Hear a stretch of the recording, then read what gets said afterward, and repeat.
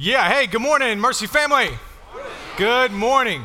Man, what a joy to be with you this morning. I want to say good morning to our Mercy Northeast family. Love you guys, and to you as well here at Providence Road. Listen, before I jump into our text today, I do want you to know we have something we call Starting Point. It happens first Sunday of most months, and it's happening this morning immediately after our service at both of our campuses. So whether you're worshiping there at Northeast or here at Providence Road, we'd love for you to stick around. It's basically just like a 20-minute orientation into who we are as a church, what we're about, and maybe that's your next step. You've been around for a little bit, time to take a next step because we believe local church matters, and so we hope that you'll stick around, meet some of our leaders, and hear what we're all about. And that's also an invitation to you that are watching online. We're grateful that we can serve you this way, but we hope that you'll find a time and begin to make your transition into a local body of believers. And if you're here in the Charlotte area, we hope that's us, all right?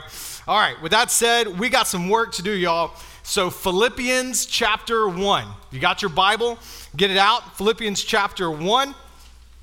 We are going to start in verse 12, and we're going to make our way to the end of the chapter.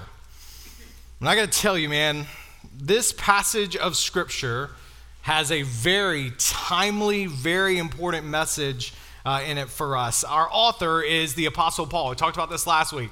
Paul is the one who planted the church in Philippi, the first church in Europe, right? So he plants it, and then he leaves, and now, a little while later, he's in a Roman jail, and he's writing back to them to encourage them, just with some things that he's observing from them.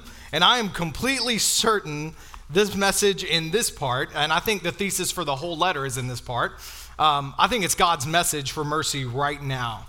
Because he's going to look at this young church in Philippi that's in a religiously pluralistic society, and he's going to say, listen, you got one job.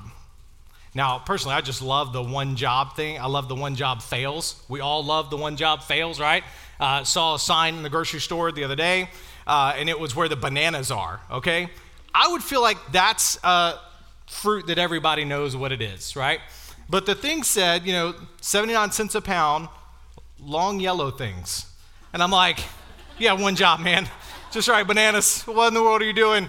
Well, here, the Apostle Paul is going to give the church one job. Now, the great thing is, instead of when the church is going to fail at it, you're going to fail at it, I'm going to fail at it time and time again, and that's okay. Instead of being laughed at, God the Father is going to come around and give you grace and comfort and then pick you back up and walk you along again because, as our memory verse said from last week, that's again for this week, he who started a good work in you will bring it along until the day of completion, right? So it's all his work happening in you, but that doesn't stop him from calling you up to walk in it. So he's going to say you got one job. And I think the reason this is so timely is because just like the church in Philippi, we live in a pluralistic society, meaning there are multiple views held by a lot of people about truth and reality. We call these worldviews. The reason we call them worldviews is because they're like lenses that you put over your eyes and you see everything in the world through those lenses. And we Christians have got to get comfortable living in a post-Christian America where there are a lot of different worldviews. We got to get comfortable being uncomfortable in that. And we got to adapt our methods of evangelism and discipleship to ensure we are seeing the world around us rightly as it is now and speaking the truth of Christ into the moment we're in. The Philippians were in a pre-Christian context, first church there, right? And they're trying to figure out the same thing. That's why I think this is so good for us. And here's what Paul says their one job is. It's in verse 27. I'm going to show you that first and then show you how the whole passage is Paul kind of fleshing this out, okay? Here's what he says. He says, just one thing. As citizens of heaven, live your life worthy of the gospel of Christ. This is his one thing. I think it's the purpose of the whole letter to the Philippian church. Even though this is his favorite church, told you that last week, he loves them, he's seeing division crop up among them, and they're getting distracted from their one thing, their main purpose. So he says in chapter 1, right out of the gate, this is what you got to be about. Living a life worthy of the gospel of Christ. And what I'm going to do today is I'm going to show you a lot of all right, what does that look like to live that life? But first, y'all, let's not forget what he's saying to live worthy of the gospel of Jesus Christ. that is so valuable to him and must be so valuable to us, right? The gospel is it's the cornerstone of our faith. It's the crown jewel of our faith. It's the heartbeat of our faith. And it's an announcement. I love this. You know what? The thing that we love, we're saying live worthy of, is a message. This gospel is an announcement of good news directed at sinners, people, us, who have lived our lives apart from God, who have chosen our own way over God's way, and as a result, we forfeited our standing with God. We traded it in for the fleeting pleasures of this world. And the announcement of the gospel to those sinners is that there's hope. There is hope. This incredible God has not abandoned you even though you've abandoned him. He still loves you, and he has made a way for you to be reconciled to him. Our sin owed a debt of death, eternal separation from God, but God sent his son Jesus to pay our debt. So we sinners, we rejoice at this incredible news. Our debt has been paid. We didn't have to pay it. And not only that, when they killed him and buried him, 3 days later, he got out of the grave. So those who identify with him and his forgiveness of their sins by him dying on the cross will live with him forever with God the Father in heaven. That's our hope. It is so valuable to us. Y'all, this is our heartbeat. It's our hope. So we who believe it, what Paul is saying is live worthy of that. And a lot of what I'm going to tell you today is how to live worthy of it. This is an instructional letter, so you're going to hear a lot, if you stick with us throughout the series, a lot of instruction, but make no mistake, the only reason we talk about the how is because we are so captivated by Christ and what he's done for us. And if you're not captivated by Christ and who he is, man, you won't want to live the how. In fact, I would discourage you from it. Deal with Christ first. Deal with him. Because we want to live this life, and Paul is instructing, live this life in light of how awesome and wonderful he is. The reason I'm so passionate about this, about living a life worthy of the gospel, is because passive, fear-riddled Christians need to be woken up and called up to the life worthy of that Christ.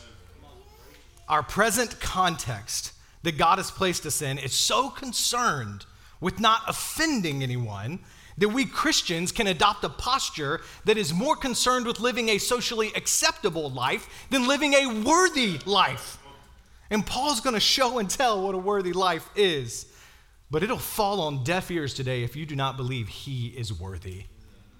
Some of you need to go no further than that.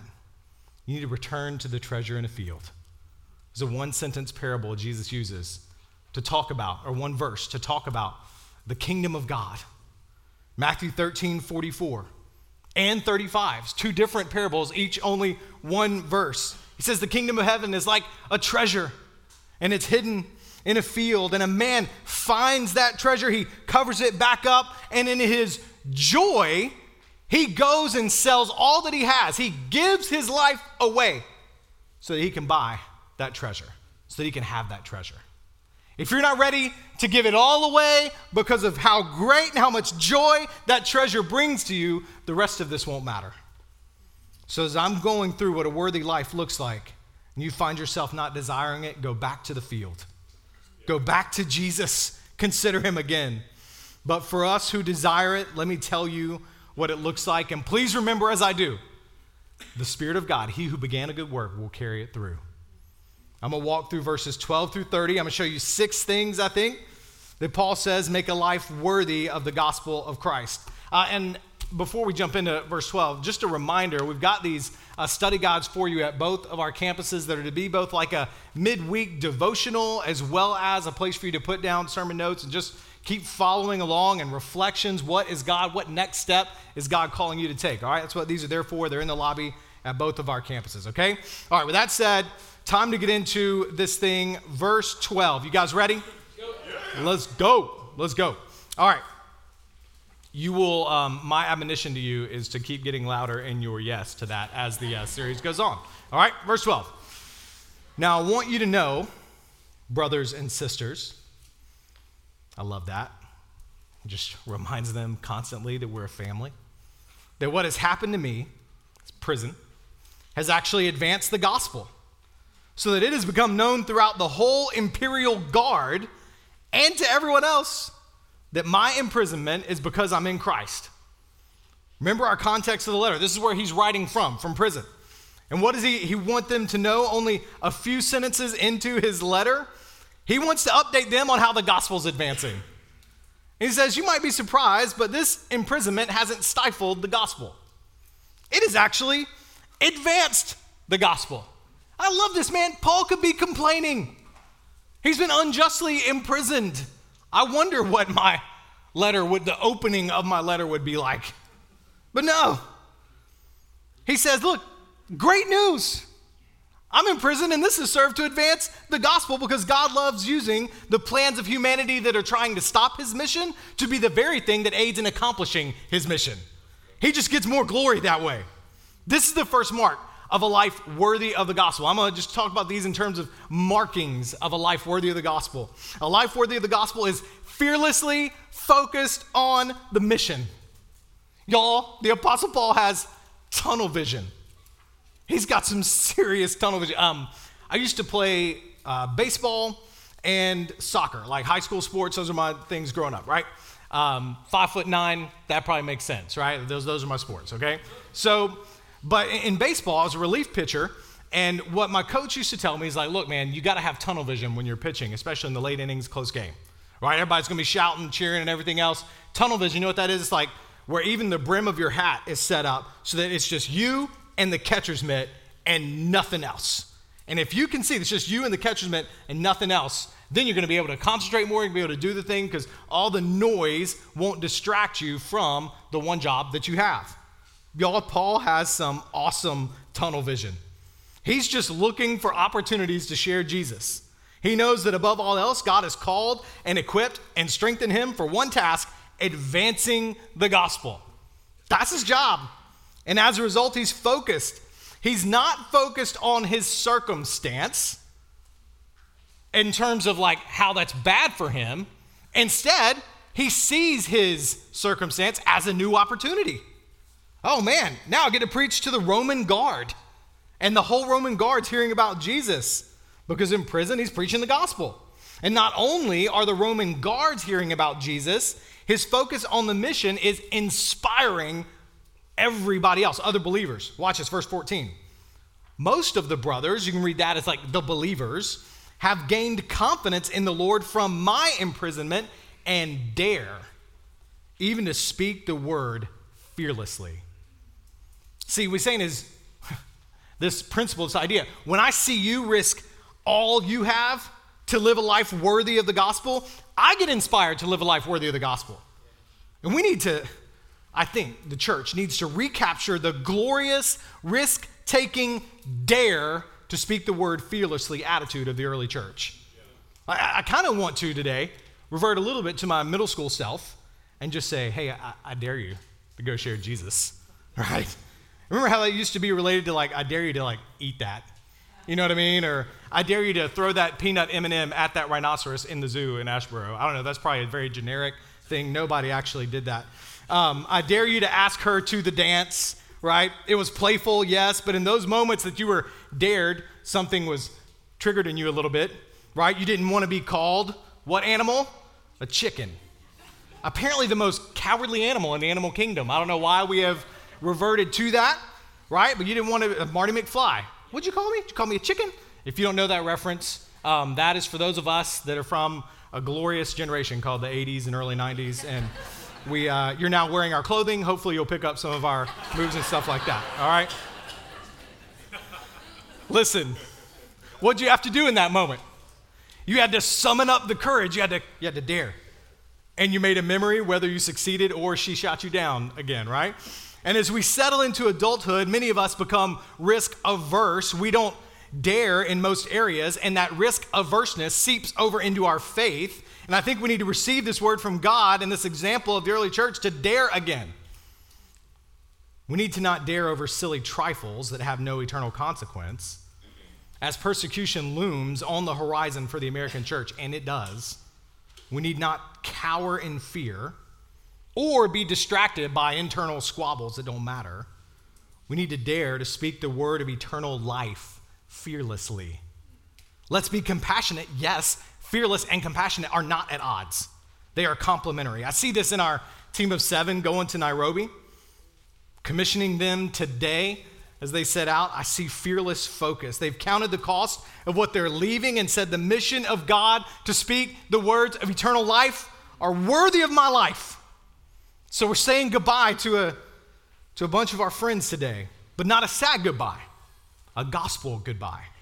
And those are different because gospel goodbyes have joy-filled anticipation. And their fearlessness should motivate us to dare. You have people in your building or on your street who need the word of eternal life that you have. Will you dare to give it to them? Will you dare to pray for them?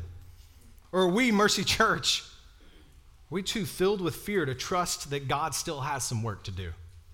Is our faith so submerged in cowardice we won't even dare to speak the word of life?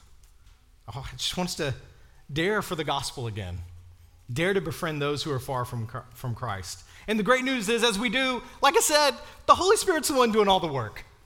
It's not about your performance. It's about whether you're going to trust God and for him to use you where he has placed you right now. Success in the mission is just taking the next step and seeing what God does with it. That's my admonition to you this week. Verse 15. Now, to be sure, some preach Christ out of envy and rivalry, but others out of goodwill. These preach Christ, these ones do it out of goodwill. They preach Christ out of love, knowing that I am appointed for the defense of the gospel. The others proclaim Christ out of selfish ambition, not sincerely, thinking that they will cause me trouble in my imprisonment. And he's bringing up some division in the church. You're going to kind of keep coming back to this throughout the letter.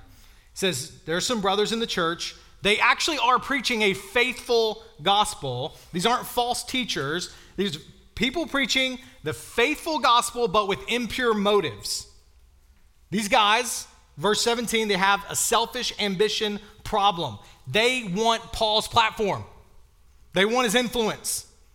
They think things are actually better with Paul in prison. They're bent on keeping it that way. There's a whole sermon to preachers right here, and to any who are more concerned with people liking and subscribing to themselves than they are leading people to Jesus. Paul's not endorsing their pride or the sinful road it's leading them down, but watch what he majors on. He could have majored on that. But what does he major on instead? Verse 18. What does it matter? Only that in every way, whether from false motives or true, Christ is proclaimed, and in this I rejoice. Not only am I falsely in prison, and I'm rejoicing in that because of the opportunity it's given me, because I'm focused on the mission. But you know what? Even though these jabronis are preaching from bad motives, you know what? Christ is getting preached, and I'm rejoicing. His focus on the mission keeps distractions from becoming disasters in this church. I mean, again, he's going to address it. Their pride does create disunity, but he's not focusing on that first. He's focusing first on the mission that leads him to rejoice, because at the end of the day, the gospel's preached. If Paul's life was about Paul, there's no rejoicing. His rivals are holding him down and holding him back, but his life is focused, tunnel vision, on the mission. The mission's too important, so he keeps going. Yes, and I will continue to rejoice, into verse 18, now verse 19, because I know this will lead to my salvation through your prayers and help from the Spirit of Jesus Christ. You know, it's a quote of Job 13:16, where Job says, even if I die, I'm saved. It's going to lead to my salvation one way or the other. At the end of the day, I'm going to be with the Lord. I'm going to appear righteous before God in heaven, and the way God sustains me to that moment is your prayers and the help of the Holy Spirit. Verse 20, my eager expectation and hope is that I will not be ashamed about anything, but that now, as always, with all courage, Christ will be highly honored in my body, whether by life or by death. Focus. All the way to talking about whether he lives or dies. A worthy life is eager to honor Christ in life and in death. That's amazing. You know, he's in prison. You know, he's thinking about being executed. And he's thinking, I just want Christ to be honored in how I die. God, give me courage to stay focused, even in my very last breath. This has been the cry of Christians at the frontier of missions for centuries, but will it be ours? This leads us right to the next mark of living worthy of the gospel. All right, those first verses up to verse 20, that's that focus on the mission. I want to read you verses 21 to 26 to show you this next marking. For me, to live is Christ, and to die is gain. Now, if I live on in the flesh, this means fruitful work for me. I don't know which one I should choose. I'm torn between the two. I long to depart and be with Christ, which is far better, but to remain in the flesh is more necessary for your sake. Since I am persuaded of this, I know that I will remain and continue with all of you for your progress and joy in the faith, so that because of my coming to you again, your boasting in Christ Jesus may abound. Look, as I read this, I can see it, man. A life worthy of the gospel, I don't know how else to say it, is motivated by heaven. To live is Christ. Christ is my identity. You get that? Identity is a very powerful word now in our day. How do you identify is now a question that our local mission field right here never had to ask before 5 years ago. We'll talk about that more in a minute. But Paul's identity is Christ. It's what he desires his life to be about.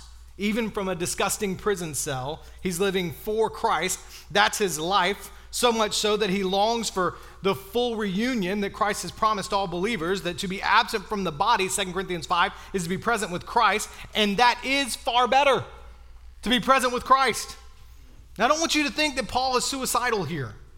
No, he's in prison. He's in a tough prison, and he has had a hard life as a Christian. I mean, you think back to verse 20. He says, my hopes that I'll not be ashamed about anything, but that now, as always. See that, as always? Paul's like, I'm back here in prison, as always. Like, that's really what he's saying there. Here I am again. Been in prison a lot, shipwrecked, beaten, ostracized. It's been a lot of it. It would make sense that he's feeling the draining experience of fighting to live for Christ. He's got a looming trial, a likely execution. It'd be easy to give up the fight and just let the body waste away. He's longing for heaven where there's no more pain or tears or prison or injustice.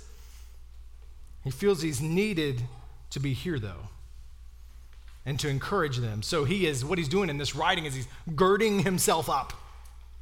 But listen, church, don't miss the very important point. Heaven is better, far better than life here. God has placed a longing in our hearts for eternity, Ecclesiastes 3, and eternity in heaven awaits believers when their life here ends. And we got to lift our eyes up a little bit more and get our hearts off the stuff of this world.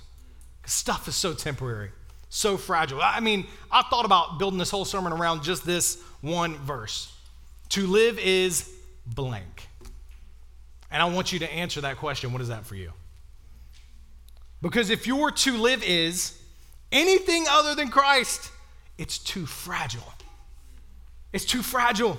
It can be taken from you. I got a mentor of mine. He's constantly challenging me over the past year to solve for, here's the problem. He says, I need you to solve for this problem. What if Spence gets hit by a bus tomorrow?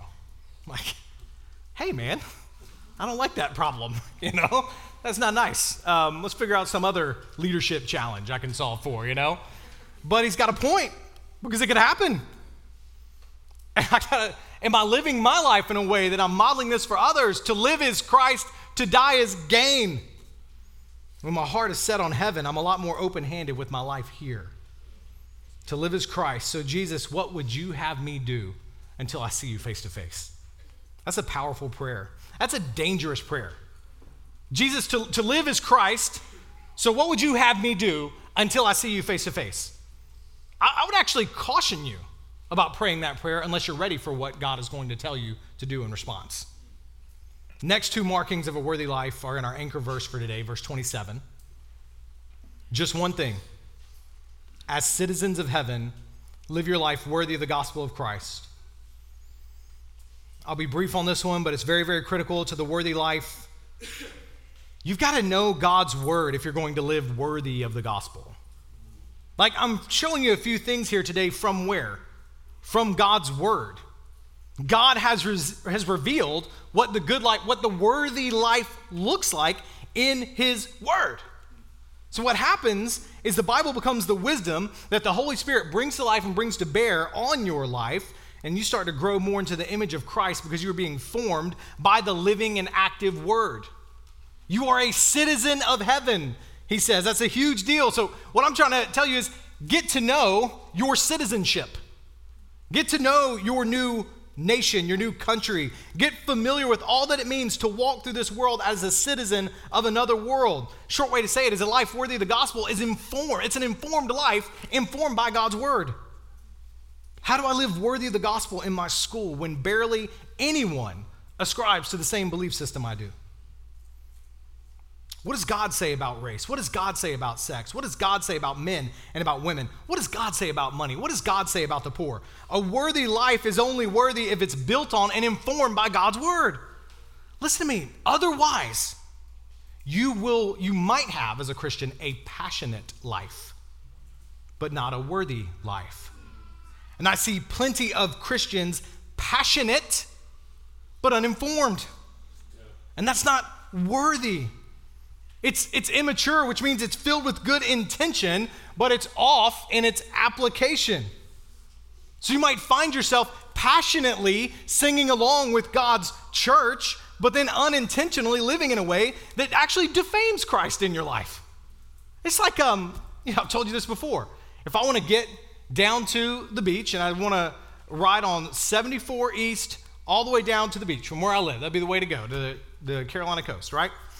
And I have every intent to go to the beach. But I get on 74 going west. Well, despite the best of my intentions, I'm not going to end up at the beach. You understand? Like, that's what I'm saying. You got to be informed by God's word and his direction for as he calls you to live. So engage God's word. Now, there's some great help for you on this. It's the next one. He keeps going. Then, whether I come to see you, still in verse 27, or I'm absent. See, he wants to see him because he's kind of like he feels like, I don't know whether it's a coach or like the captain of the team. He wants to come in and encourage everybody. When he gets there, they're going to be, hyped about it. But whether I come to see you or I'm absent, I'll hear about you, that you are standing firm in one spirit, in one accord, contending together for the faith of the gospel. I want to translate this to our day. A life worthy of the gospel is actively united with the local church. See, there's a battle metaphor at work here that Paul's bringing up. Standing firm and contending. Standing firm and contending. That's fighting language, battle language. In one spirit and together.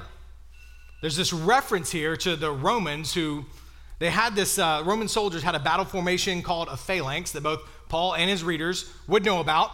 Right? A group of soldiers moving together in a way that gave them more protection and more success than if they were each just walking individually. The idea would be that like my shield's out in front of me and you, and I'm defending me and you from those that are coming in front of us. Your shield is over top of me and you. So I'm counting on you to hold your shield up, preventing arrows from coming in on us. And then there's a third dude who's got a spear, and he's sticking that spear, he doesn't have a shield, and he's sticking that spear between our two shields, and he's counting on both of us to protect him. And we all move together, right? Paul is calling for this kind of active unity in the body, contending, making a case for the faith. And we got to do that together. We got to contend for the faith as a local body of believers. And I get that one of the things this means that I was convicted on this week is that we got to do a better job as your pastors to equip you to contend for the faith in a pluralistic world. I know that there are other ideas contending for your mind and your heart, contending for the throne of the public square. In fact, today is the first Sunday in something known as Pride Month, a month where a counter-biblical worldview is contending for the throne of truth in our age. Now, this worldview, underneath the things that we see, is contending that self, not God, is on the throne of truth. Therefore, truth is relative to the individual. So the individual decides on gender and sexuality, not God. And the unforgivable sin in that worldview is to claim that there is an absolute truth, because it is tantamount to insurrection. You're threatening the throne. So what does that mean? That means we need one another here in the local church. We need to be encouraged by one another who share this worldview that God is the one on the throne. We need to be prayed for. Some of you are getting pressure at work to conform to and accept and adopt this worldview. Middle and high school students, you will be increasingly bullied and ostracized for holding to a biblical sexual ethic and not conforming to this agenda. I promise you. Listen, brothers and sisters in our church who experience same-sex attraction, I know this is a difficult time for you because the worldview out there says, why would you deny who you are? And God says, whoa, you are not your desires. In Christ, your identity is son or daughter of God. And you are brother and sister in here. And Jesus is worthy of your singleness as you look to live a life pleasing to him, not conforming to the age. And I know you need your church right now. And you're wondering, as you crucify your desires with Christ, is the church going to crucify you? And the answer is a resounding no. We're going to contend with you to live lives worthy of the gospel of Jesus Christ. We need each other more than ever because contending expends a lot of effort. Sometimes we get wounded and we need to be healed. Sometimes we feel alone, and just a text or a call or a meal with a friend in Christ goes so far to restore our souls. And Paul tells us the next mark of the life worthy of the gospel because it talks about our approach as we contend together. Verse 28, not being frightened in any way by your opponents. This is a sign of destruction for them, but of your salvation, and this is from God.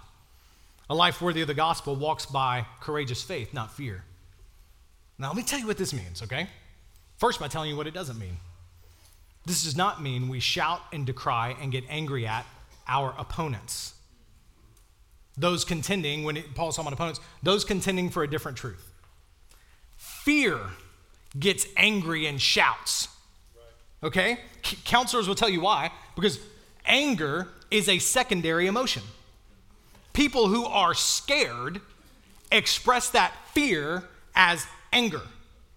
But because we are in Christ, we are secure. We're secure in who we are in Christ. We are secure in what we are contending for. We do not fear others. What do? We love them. We pray for them. We walk across the room and introduce ourselves and build a friendship. We show hospitality. We do what Jesus would do. And listen, the cultural worldview upon us says that to love me, you have to accept everything I think and believe as good and valid and true. That is a very well-packaged lie designed to silence any claims at absolute truth. But in response, we say, no. You can both love and disagree with someone, even when the disagreement is as deep as a worldview. So we don't hide or compromise our convictions. We walk by faith. We ask God each morning, God, show me when to speak, show me when not to. God, I need you today to help me to do what Jesus told me to do. Love even those who persecute you. My prayer for Mercy Church in the month of June, that it would be a stereotype-shattering church to the Pride community. You'll find we hold to the orthodox sexual ethic that the church has held for 2,000 years, but that you're also 1,000% welcome here, and we'll lovingly help you take your next step with Jesus. Because being a disciple isn't about conforming to us, it's about submitting to Jesus and doing what he says. No one here is afraid of your past or present. We're all sinners, which means we all have stories, man. God graciously tore down our old worldviews and showed us his better, more loving way. May you find Jesus here, and we'll just walk with you as he does his work, which leads right to the last point. Verse 29. It has been granted to you. I need you to hear the words. It has been granted to you on Christ's behalf, not only to believe in him, but also to suffer for him, since you're engaged in the same struggle that you saw I had, and now hear that I have. A life worthy of the gospel embraces suffering for the gospel. Now let's be clear. This is a specific kind of suffering. All of us suffer. And in any suffering, we should lean into Christ because we're suffering as he suffered. He will help us in our time of need. But look closely at verse 29. Paul says, 2 things have been granted to you. And granted means given from God on Christ's behalf because Christ wants this for you. First, to believe in him. Your belief in Jesus is a gift from Jesus. If you believe the gospel, then right now, in your heart, you should just thank him for that. Because your belief is a gift. It was just like what he told them when he saw what we saw last week. He who began the good work in you. He began it. This is why Christians are so marked by love, by thankfulness, because we have no claim on our standing with God because of something we did. None of us. He did it. He saved me. He granted me faith. And not only did he give me the gift of belief, he gave me the gift of suffering for him. A specific kind of suffering that is a suffering brought on because you choose to publicly identify with Christ in a world that is hostile to Christ. You will suffer for saying Christ is the only way. When you live as citizens of heaven, worthy of the gospel, the world will despise and reject you. These aren't my words. Jesus said it to his disciples in Matthew 24. You'll be despised and rejected for my name's sake. What I'm saying is that when you're mistreated, whether it is physically beaten, publicly shamed, professionally blackballed, disavowed by your family, when this happens because you've chosen the way of Jesus, there is a humble, deep rejoicing available to you because you're being allowed to participate in the very sufferings of Christ. This is the true way of Christ. Are you ready to live your life worthy of the gospel of Christ? There's a well-known missionary named Adoniram Judson. I want to read you a very brief letter that he sent to the father of the woman he wanted to marry. Wanted to marry this woman, knew he would have to ask her hand, as was the custom of the day. And this is what he says. He's going on the mission field. Here's what he says. I have to now ask whether you can consent to part with your daughter early next spring to see her no more in this world. Whether you can consent to her departure and her subjection to the hardships and sufferings of a missionary life. Whether you can consent to her exposure to the dangers of the ocean, to the fatal influence of the southern climate of India, to every kind of want and distress, to degradation, insult, persecution, and perhaps a violent death. Can you consent to all this for the sake of him who left his heavenly home and died for her and for you? For the sake of perishing, immortal souls, for the sake of Zion and the glory of God.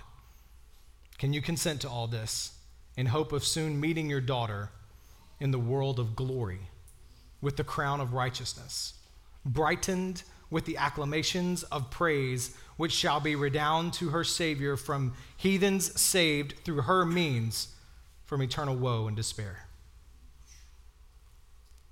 Are you ready to live a life worthy of the gospel, even if God calls you to be open-handed with your own children? Are you ready to raise them as arrows to be shot out into the heart of the enemy a generation from now for the sake of Christ? Will you embrace suffering for the gospel as a gift from God, that you will be made more into the likeness of Christ as a result of it? Now here's the great news. None of us will do any of these things fully. We will fail all along the way. And every time we do, every time we sin and turn back to our old ways, God is there to remind us that he loves us, that he has forgiven us in Christ, and we can stand back up through him who picks us up and walk forward again. That is a worthy life. One so in awe of this gospel that what else could we do but give our lives to it?